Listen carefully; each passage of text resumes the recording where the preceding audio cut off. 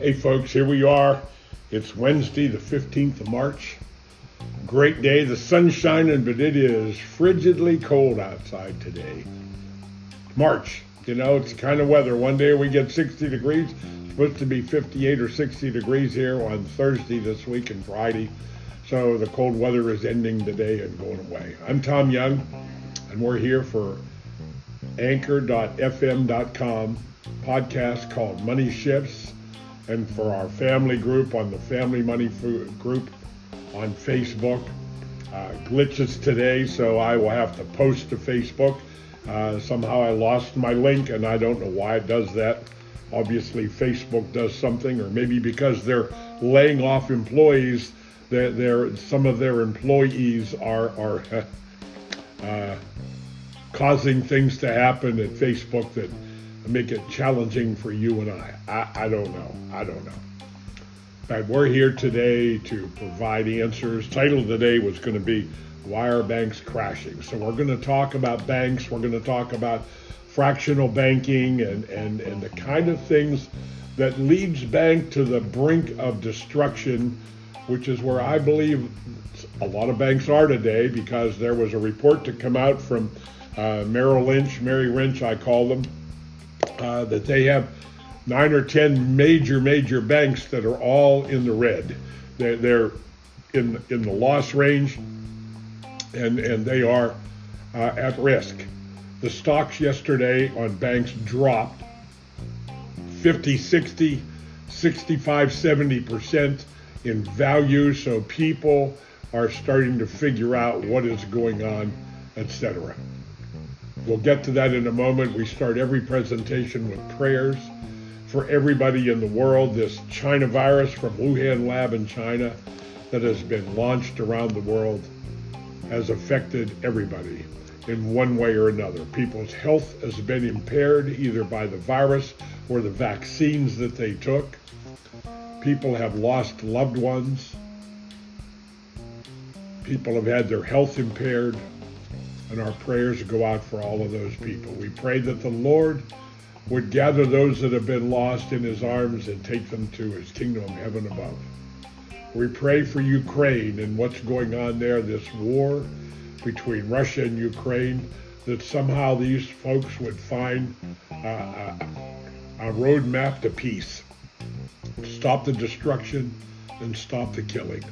In Jesus' name we pray. It's interesting. Let's see what our quote is today. I don't look at this before I start. So here is where we're at. Here's the quote, and we're talking about Sir Winston Churchill. A lie gets halfway around the world before the truth has a chance to put its pants on. I really like that. And if you think about that, that is so true. When we look at the last 6 years or so in politics, how many conspiracy theories have been thrown around. Oh, that's a conspiracy theory. And now all of a sudden we're looking back and it is being found out that almost all of those conspiracy theories were found out to be true. Which leads me today to the banking idea. What is going on in banking? And fractional banking, we have to understand the Federal Reserve. The Federal Reserve came into being in 1913 in the USA. There was a great book that was written called the Creature of Jekyll Island. And Jekyll Island was a resort island off the coast of Georgia, where there was a large group of so-called millionaire, billionaire people met on this island to design and create what we know today as the Federal Reserve.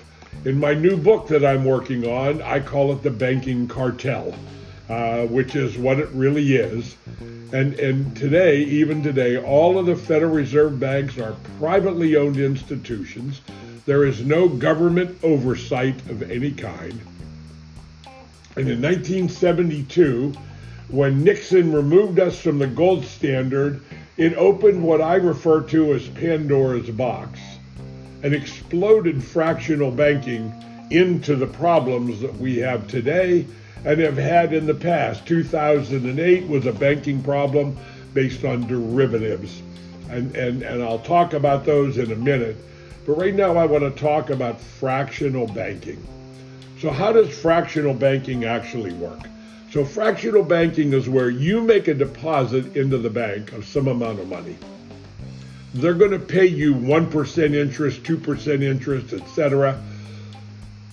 on that savings.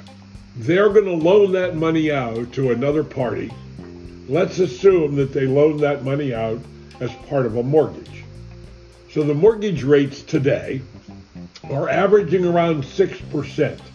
So they paid you 2 and they loaned it out at 6, so they made 4%, which was 200% profit over their cost. Again, they rented the money from you and paid you 2, and then they made 6. So the 2 they paid you means they made 4. So cost of 2, earned 4, 200%. So now we look at that and say, let's go to the window now. Window, what do you mean, Tom? The Federal Reserve window that the member banks belong to and have access to.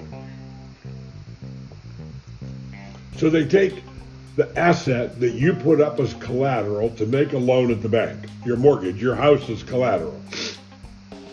The bank takes that collateral, they go to the Federal Reserve window and they leverage it with the Federal Reserve at an interest cost of around 1/4%. They get 95% of that money back again on that asset. They loan it out a second time. And now they loan it out, let's say, as a home equity loan, and the home equity loan is 5%.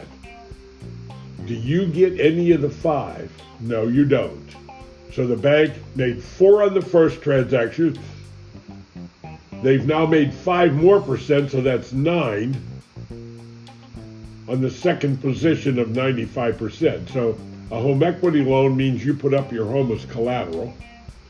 They take that collateral, go to the Federal Reserve window, and the 5% reserve is an average. It could be 7%, could be 4% on reserve.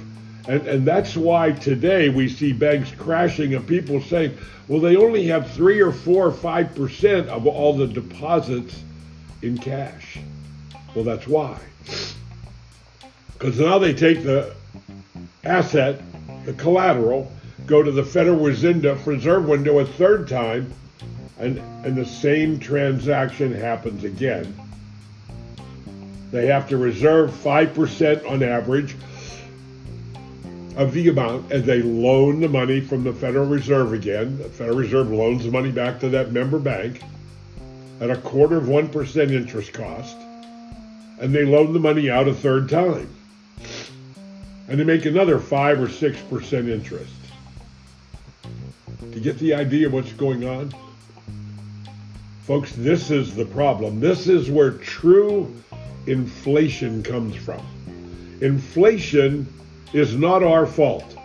It's the Federal Reserve Bank's fault for printing money from nothing and pushing it into the marketplace through this velocity of money that they use called fractional banking. And because of this, it means the margins in banks are very, very thin. So what's happening right now is the interest rates are being raised to try to quell inflation, which has always been the historical remedy for inflation. In the 80s, interest rates, prime interest rates, in 1982 went to 21.5%. A 30-year fixed rate mortgage was 16% interest compounded. I remember those days. I was in this business at that time. So right now we see the Feds raising interest rates. And they say inflation last year was 8 point something, the year before was 8 point something, and they're saying right now it's like 6 something.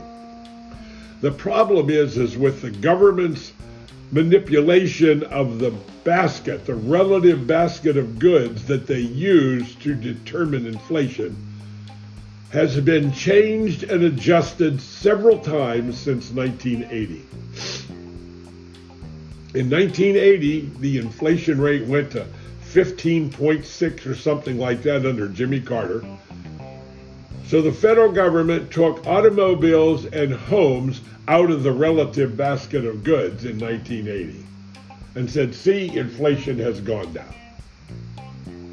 They adjusted the inflation calculations in 86 when they included the military, the million-man army of America, in the unemployment calculation, which immediately brought down unemployment rates, which was a factor in determining inflation. In 1990, under George Bush Sr., they adjusted it again, and they took food and medical out of the basket of goods. So today, when the government is calculating inflation, out of 13 segments of the economy that they used prior to 1979, today they only use 3 or 4 segments. And people will say, well, Tom, what are those segments? I don't know. It's not important. What's important is the segments that they no longer use to determine the core inflation rate.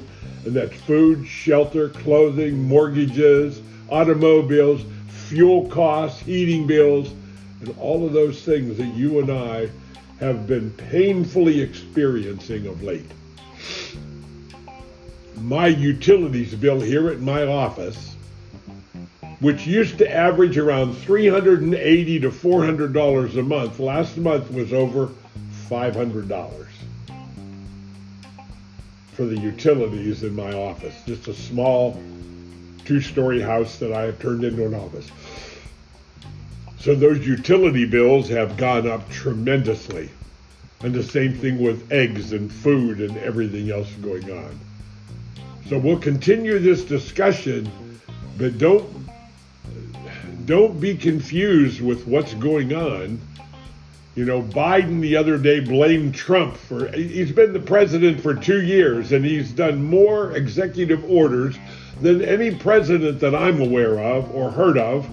And now he's still blaming Trump for the economic woes that he has purposely created in our country by shutting down oil productions and fuel production when we were on the verge of becoming the dominant member in the world and exporting our fuel. It would have been a way to get out of the debt. Remember the debt, $31.5 trillion of debt.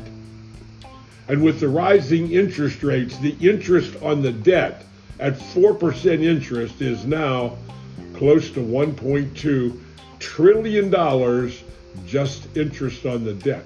That is close to 25% of the gross revenue that the government collects through taxes. Something has to stop, folks.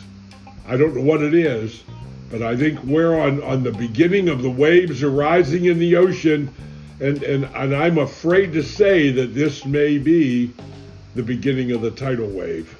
I don't know. Get my book, The Family Money Farm, the CFO Project. There it is. Go to cfo-project.com, put in your name and email address, and you'll get an email and get a free copy. Download The Family Money Farm, the CFO Project, and a second book, a newer book, an ebook called Financial Mastery Coaching, the Blueprint. Those books will change your life, financially and otherwise. God bless you all. We'll see you again here in a couple of days.